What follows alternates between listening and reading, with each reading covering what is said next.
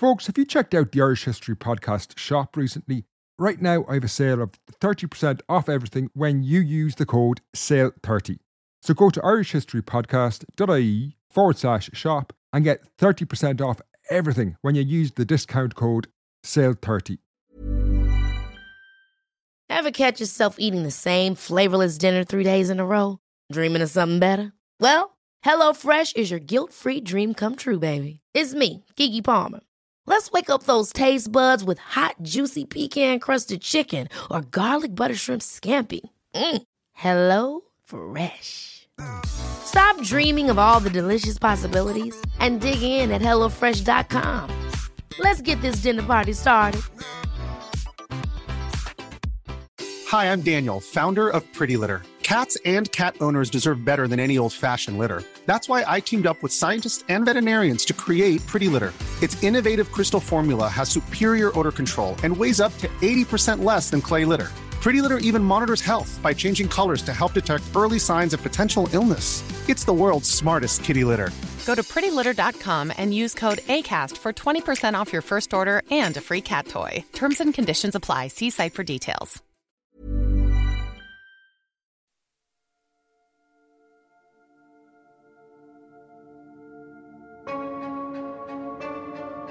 Hello and welcome to the Irish History Podcast. My name is Finn Dwyer and this is Endgame, Part 3. So we've made it. This is the finale of the War of Independence series and it's a great show. We leave the ambushes and battles behind, and in this podcast we join a delegation of Irish Republicans who travel to London to negotiate with the British government.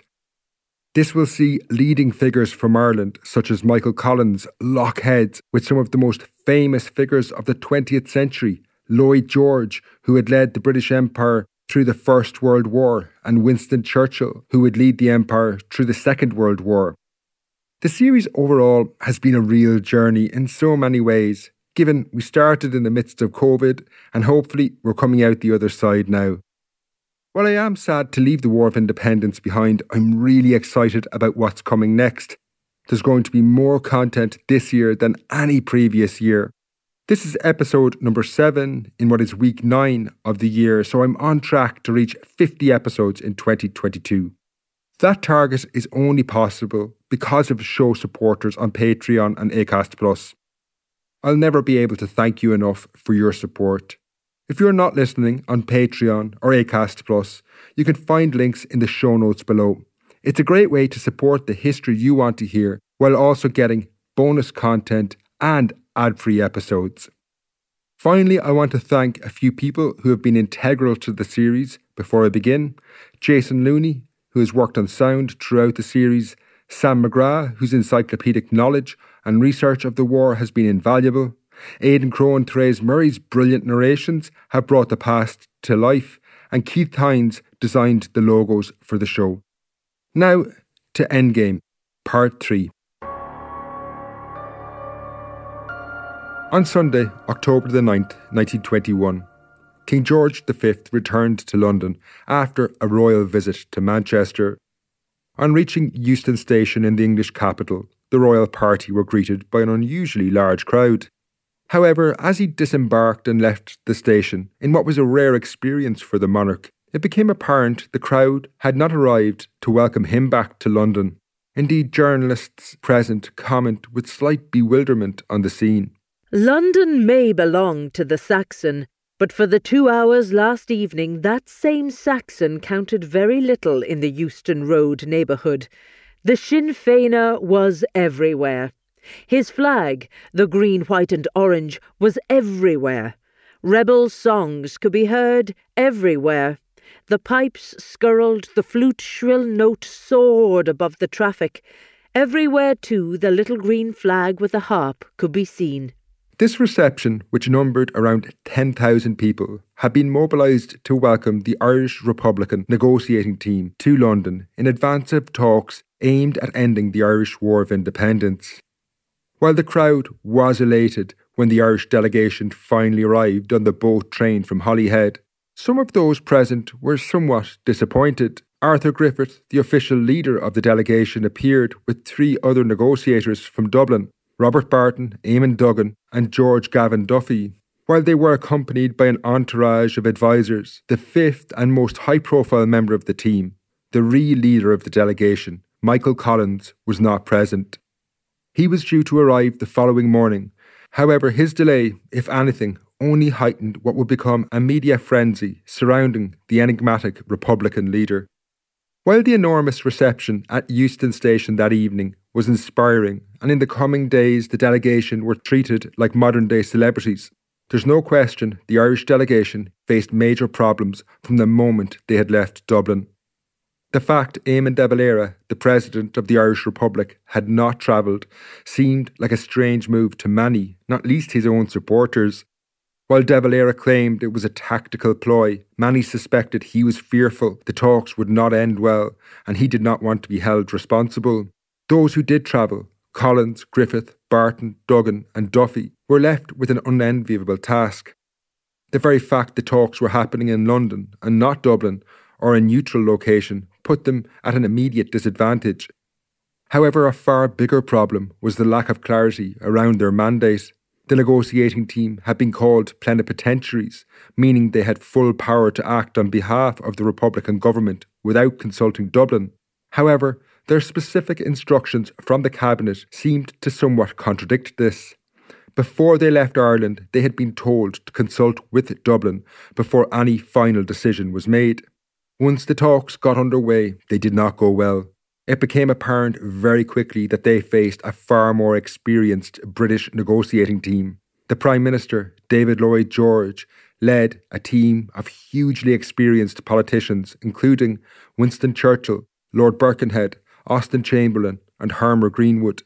These wily negotiators quickly realised the inexperience of their opposing numbers. They only took Collins and Griffith seriously, and even these two were somewhat out of their depth.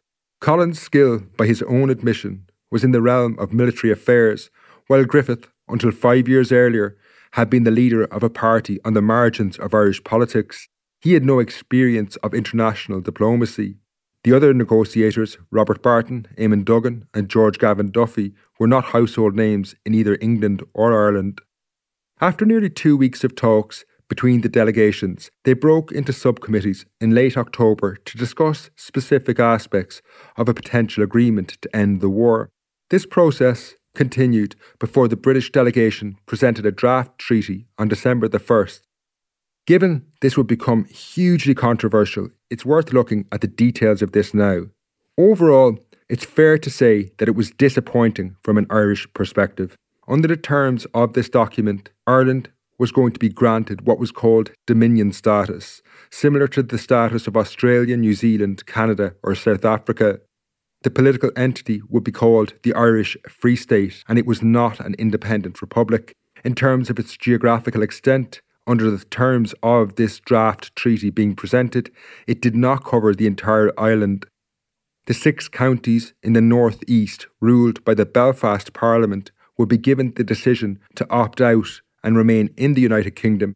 This would prove a mere formality, but truth be told, everyone knew Ireland had, in reality, been partitioned in the summer of 1921.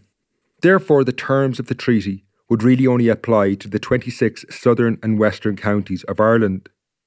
But aside from this, what else did it do? Well, let's start with what might be considered the major selling points.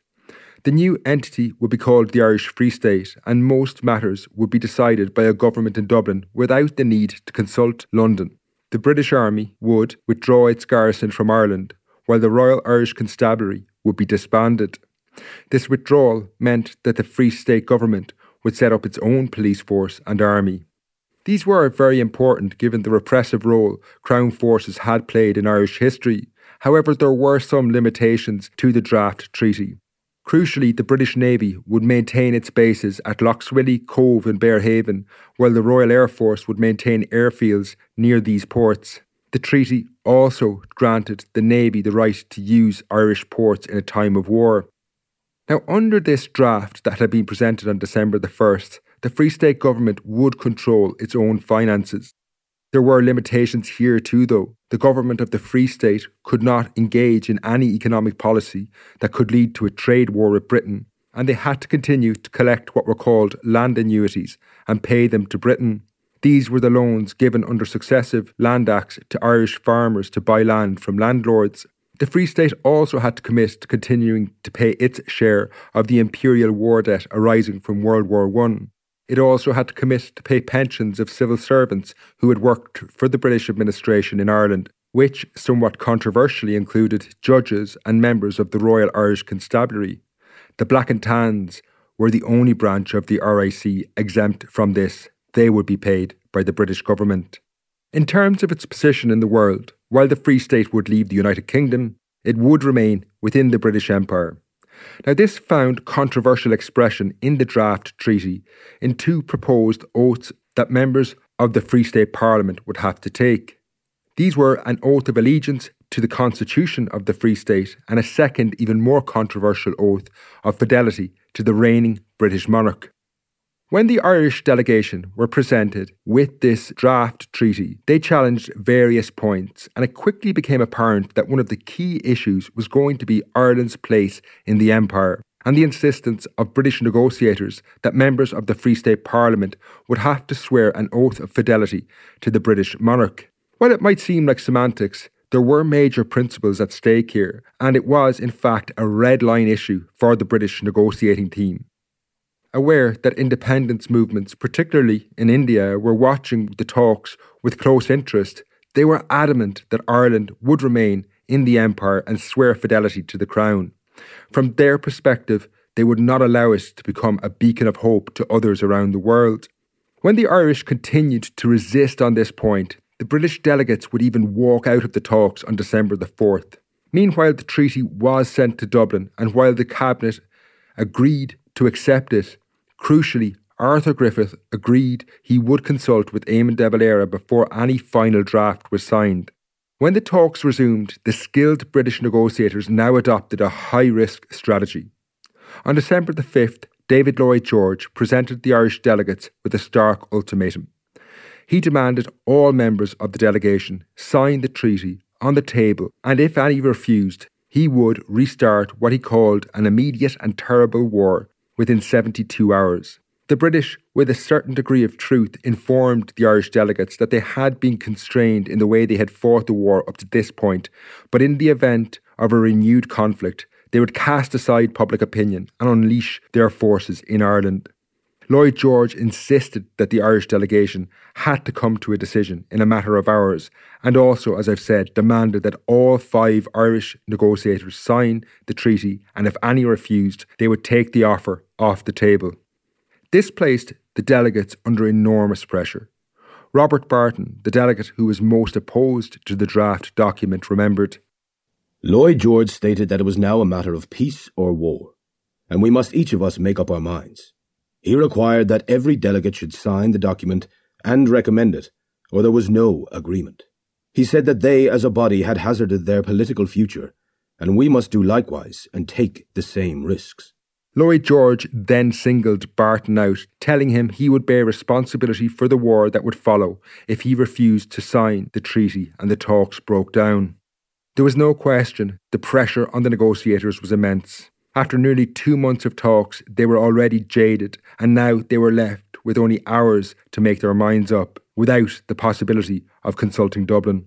Winston Churchill, one of the negotiators, remembered, The Irishman gulped down the ultimatum phlegmatically.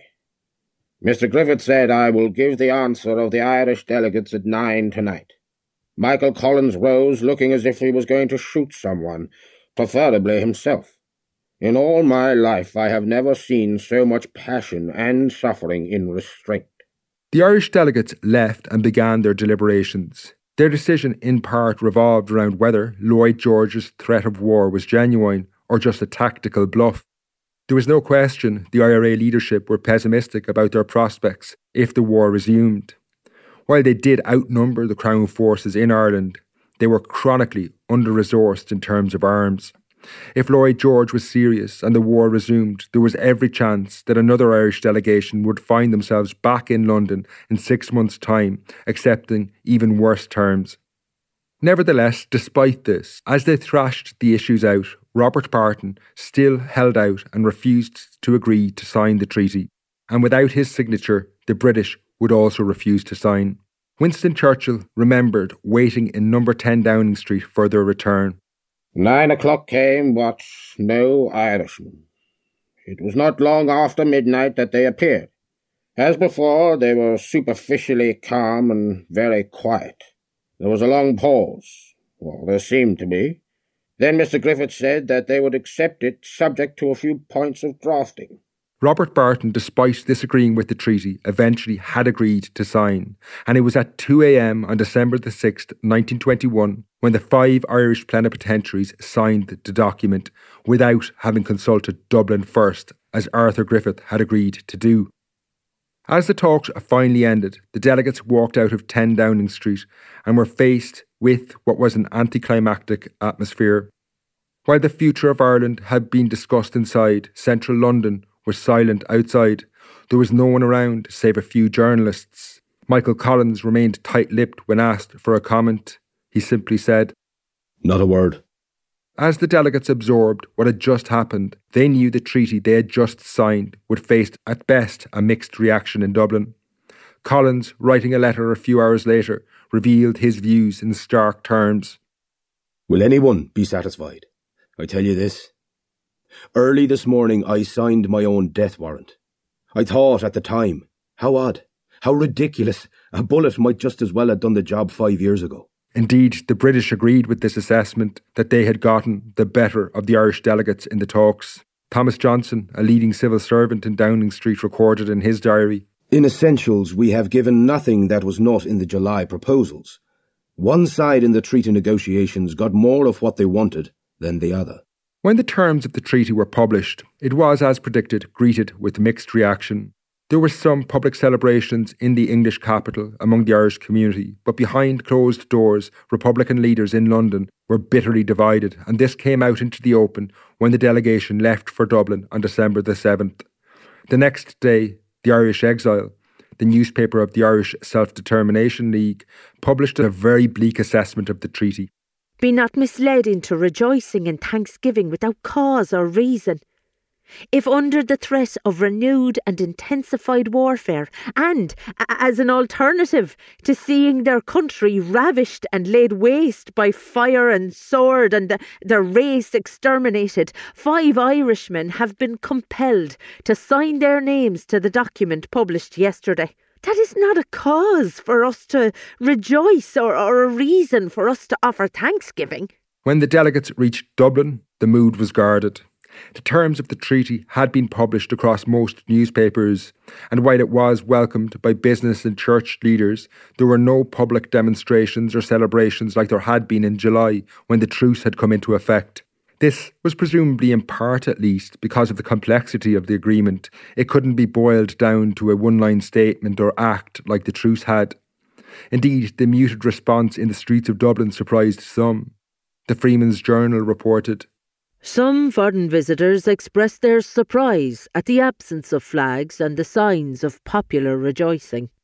Ultimately, the matter would not be decided in public opinion, but instead in the Republican Parliament, the Dáil. And there was a building consensus that when it went before this Parliament, the treaty would be passed. In the press, the debates, which would begin in mid-December, were presented as a fait accompli, with only one single Irish newspaper, the Connacht Man, voicing opposition to the document. Most supportive coverage focused on some of the very real and practical effects of the treaty, which would improve Irish life. For thousands of Irish families, it would mean the return of loved ones who had been taken prisoner in the war, some of whom had been condemned to death. They also highlighted how the British would soon begin withdrawing troops from across the 26 counties. For many, they could see no better alternative. Supporters of the treaty were also bolstered by the fact that arguably the two most influential groups in Irish society, the Catholic Church and the trade union movement, both backed the treaty. The trade union movement did have deep reservations, but their hesitant endorsement reflected what was a general desire for peace among many across Ireland. Ultimately, however, it was, as I said, in the debates in the Republican Parliament, the Dáil, where the matter would be resolved, and it convened on December the 14th, but it immediately became clear that Republican leaders were bitterly divided over the issue, and the previous belief that the treaty would pass easily had clearly been misguided. Hey, I'm Ryan Reynolds. Recently, I asked Mint Mobile's legal team if big wireless companies are allowed to raise prices due to inflation. They said yes. And then when I asked if raising prices technically violates those onerous two-year contracts, they said, "What the f*** are you talking about, you insane Hollywood ass?" So to recap, we're cutting the price of Mint Unlimited from $30 a month to just $15 a month. Give it a try at mintmobile.com/switch. $45 up front for 3 months plus taxes and fees. Promo rate for new customers for limited time. Unlimited more than 40 gigabytes per month. Slows full terms at mintmobile.com.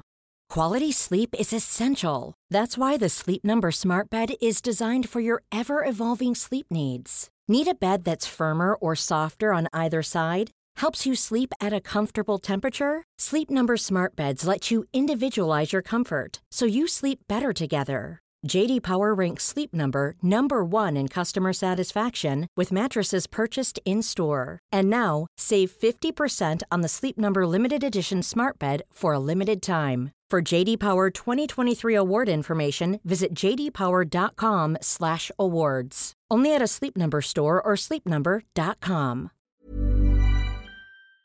This episode is sponsored by BetterHelp. Recently, I had a minor argument with a close friend that brought up things from my past that I really needed to get off my chest. I think we've all been there. Now, I found therapy a really great way to work through these issues. For me, I really like online therapy, and BetterHelp is a really great online service that allows you to make space for therapy no matter how busy you are. BetterHelp is convenient, affordable, and gives you the support you need, but also works around your schedule. It's really easy to get up and running with a therapist on BetterHelp. You just fill out a brief questionnaire to get matched with a licensed therapist, and you can switch therapists at any time for no additional charge. You can do your sessions by text, phone, or video call, whichever suits you best. It's all about flexibility, working around your schedule. At the moment, BetterHelp are offering listeners to the show 10% off their first month. Get it off your chest with BetterHelp. Visit betterhelp.com/Irish history today to get 10% off your first month. That's BetterHelp, HELP.com/Irish history. In the eventuality of it being rejected, it was unclear what would happen, but many feared it would mean a renewed war. The division in the Dáil went right up to the top of the Republican movement, with the cabinet being divided over whether to endorse the treaty or not. Michael Collins and Arthur Griffith, along with the Minister for Local Government, W.T. Cosgrave, supported ratification. However, the President, Eamon de Valera, the Minister for Defence, Cathal Brugha, and the Minister for Home Affairs, Austin Stack, were staunchly opposed to it. The Minister for Economic Affairs, Robert Barton, who had been in London, did support the treaty, but only because he had committed to doing so in London. His endorsement for the document as the lesser of alternative outrages forced upon me was not exactly the enthusiasm needed by the pro-treaty side. Indeed, Barton would go on to become a vocal opponent of the treaty. The debates ran over 12 sessions, breaking up for Christmas before reconvening and culminating in the early days of the new year of 1922. In terms of the debates, it was easier for those opposed to attack the document than it was for those who supported ratification to make arguments in its favour.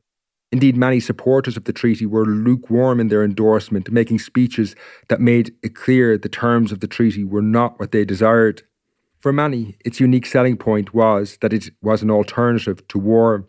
There was also some very practical benefits to the treaty that its proponents could point to. As previously stated, the fact that it would lead to an evacuation of British troops from most towns in the 26 counties was a very powerful argument. It also created the chance that for the first time in history, a democratic Irish government would be able to govern part of Ireland without approval from London. Piers Beasley, the Liverpool-born Republican, in his contribution to the debates, outlined this position well.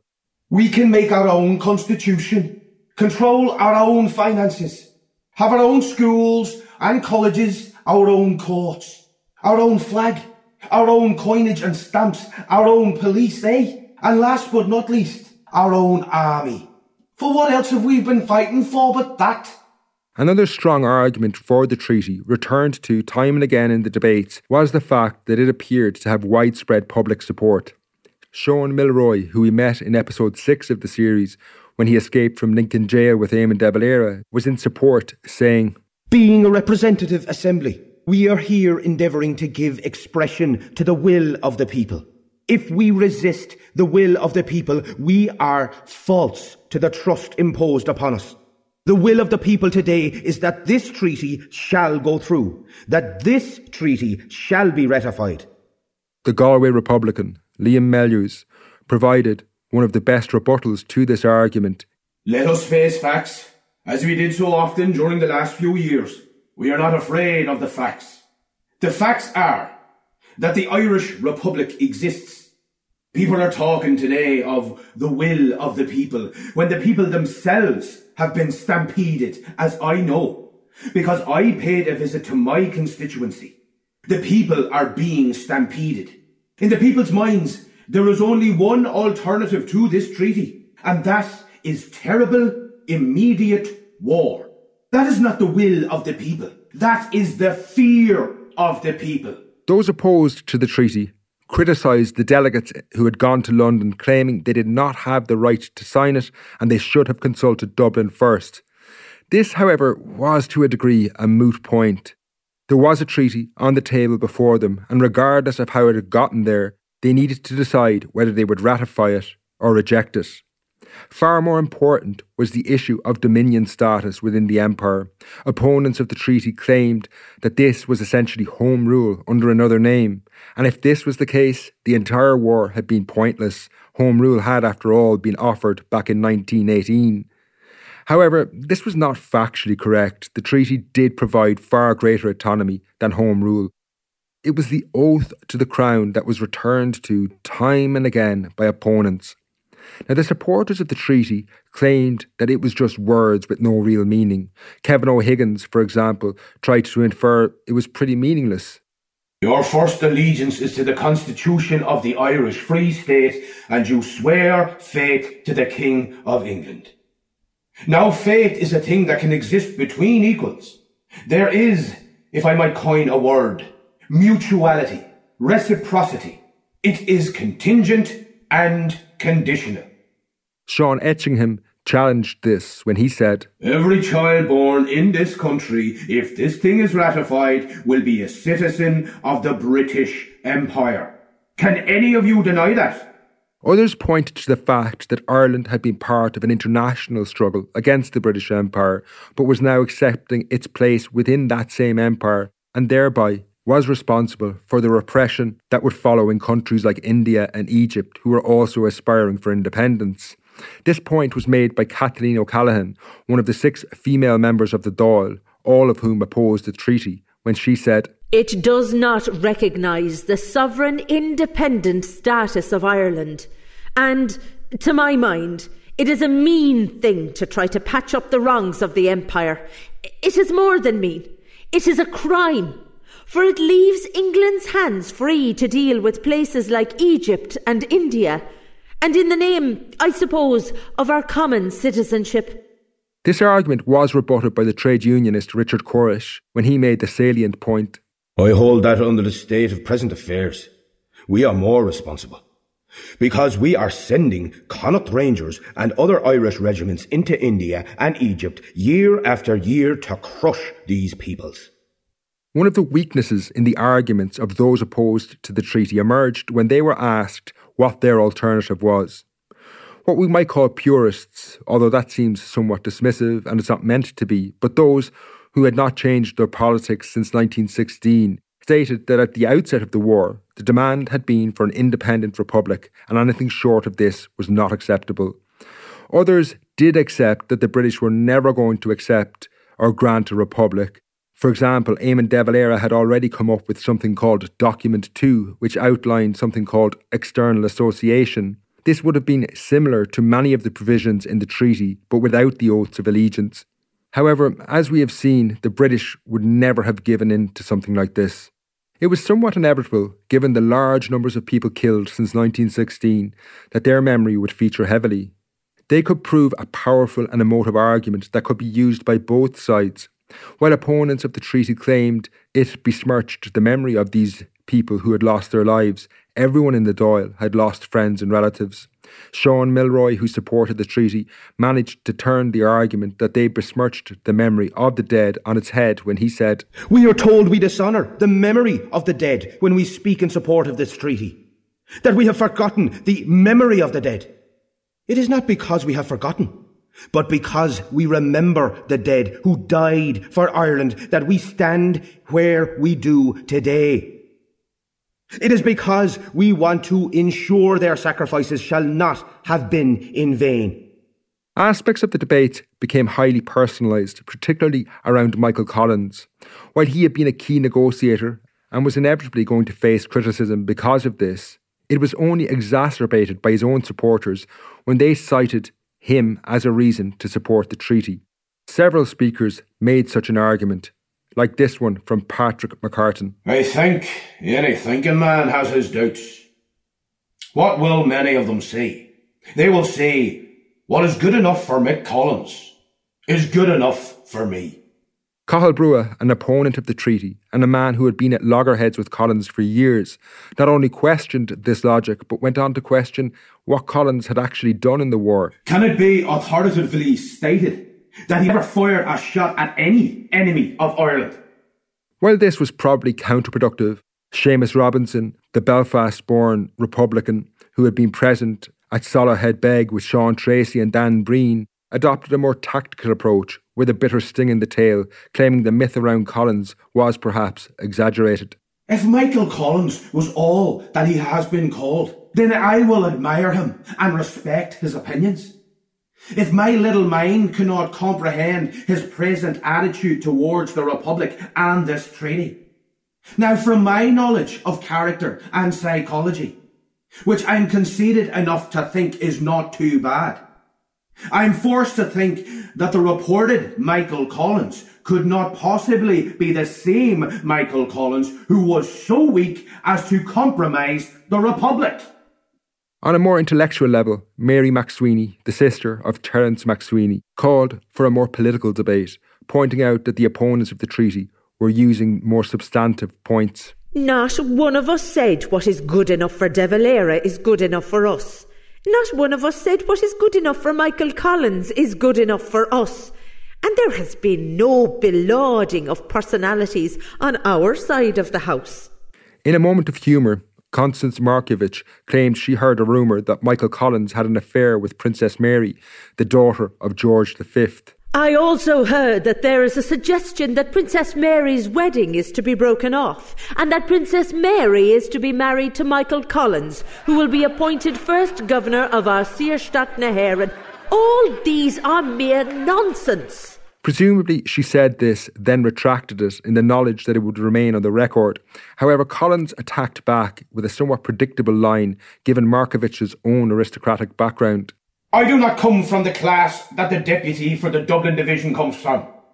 I come from the plain people of Ireland." Some of the most personalised abuse was directed at the 6 women, all of whom, as I've said, opposed the treaty. 4 were close relatives of men killed in the war, and their opinions were often dismissed as bitterness over lost loved ones. Interestingly, no such argument was made to the many men in the Dáil who had also lost friends and relatives. The Limerick woman Kathleen O'Callaghan, whose husband Michael, a former mayor of Limerick, had been shot dead a few months earlier, rose to speak and tackled this head on. "Oh, naturally these women are very bitter. Well now, I protest against that.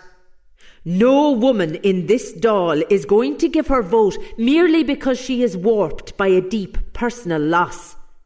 The women of Ireland so far have not appeared much on the political stage. That does not mean that they have no deep convictions about Ireland's status and freedom." By the time the debate drew to a close in early January 1922, there were a few issues that had not really been addressed, which often surprises people in hindsight looking back from the 21st century.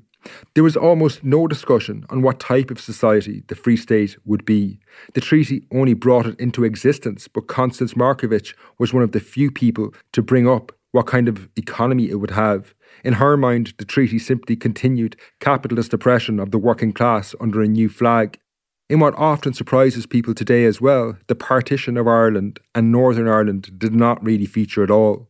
However, in late 1921 and early 1922, there was very little impact the treaty would have in the North East.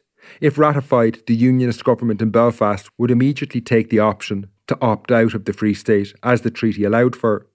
Ireland had in effect been partitioned by the Government of Ireland Act of 1920 and the opening of the Belfast Parliament in June 1921.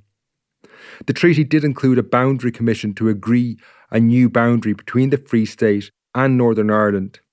Supporters of the treaty claimed that this would see large parts of border counties like Fermanagh ceded to the Free State. This, they argued, would make Northern Ireland unviable in the long term. Those sceptical of this argument were proved correct. Lloyd George had already told James Craig, the Unionist Prime Minister of Northern Ireland, that the Boundary Commission would only make minor changes. The vote on the treaty was held on January the 7th, 1922. How much the debates swayed members is very difficult to say, but the Christmas break seems to have played a decisive role.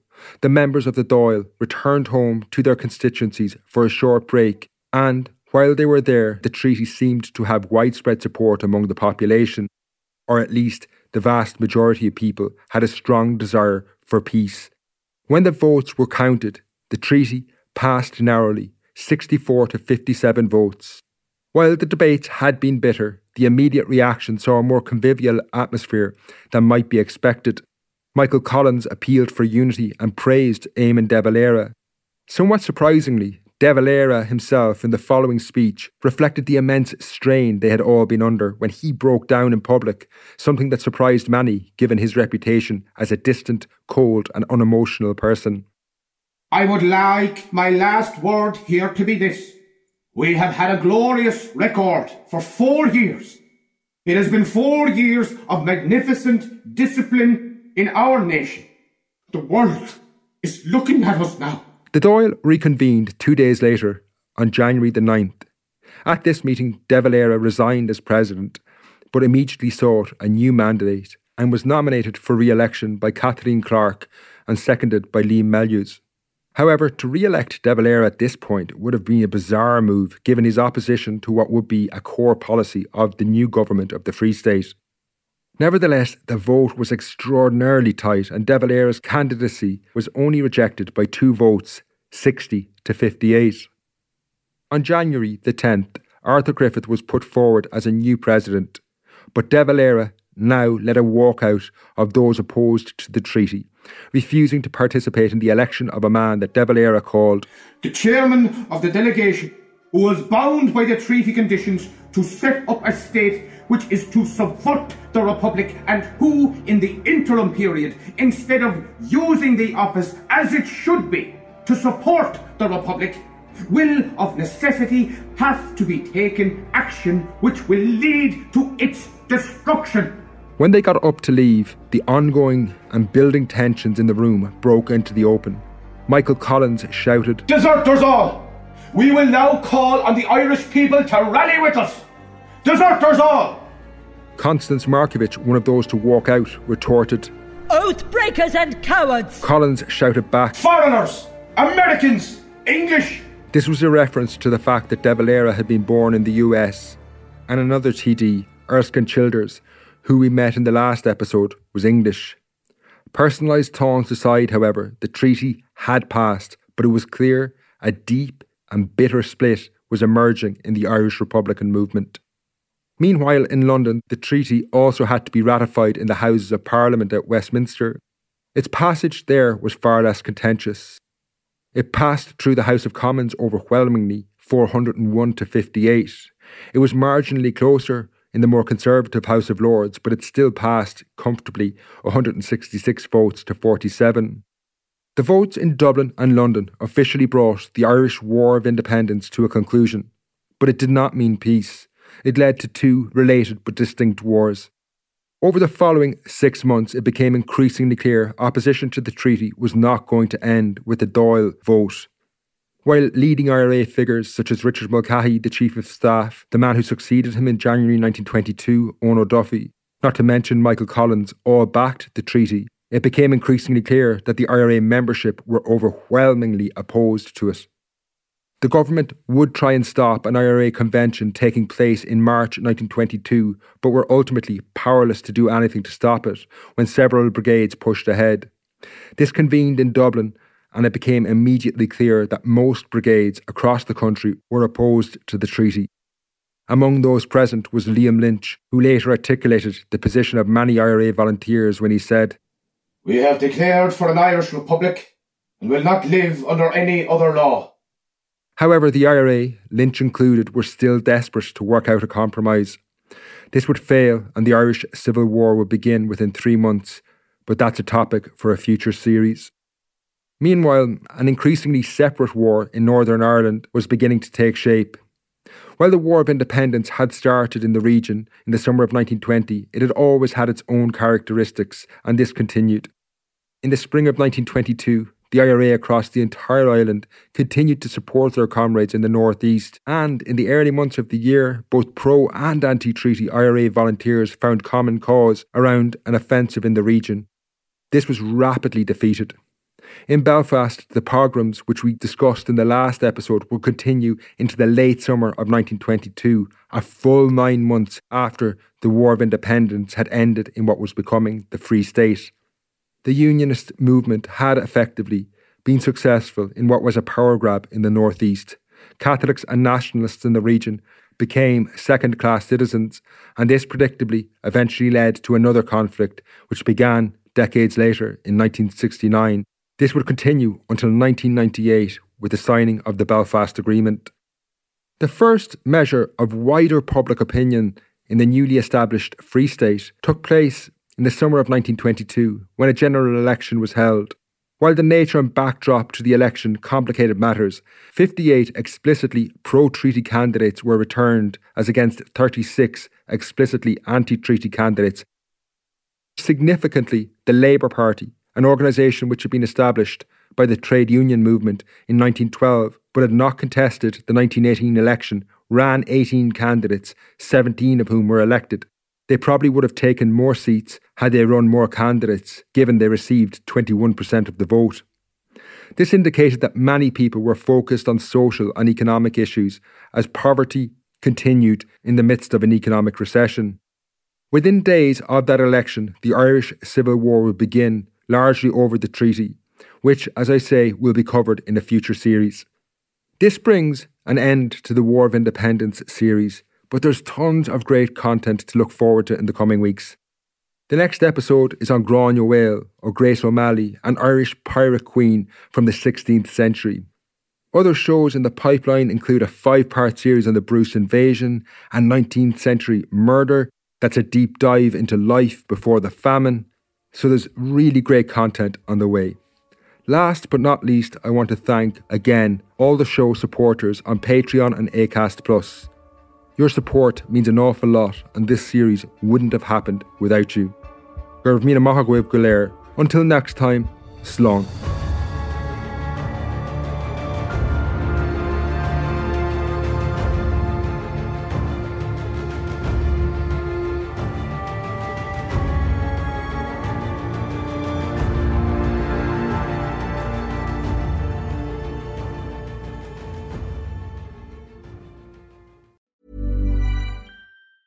Ever catch yourself eating the same flavorless dinner 3 days in a row? Dreaming of something better? Well, HelloFresh is your guilt-free dream come true, baby. It's me, Keke Palmer. Let's wake up those taste buds with hot, juicy pecan-crusted chicken or garlic butter shrimp scampi. Hello Fresh. Stop dreaming of all the delicious possibilities and dig in at HelloFresh.com. Let's get this dinner party started.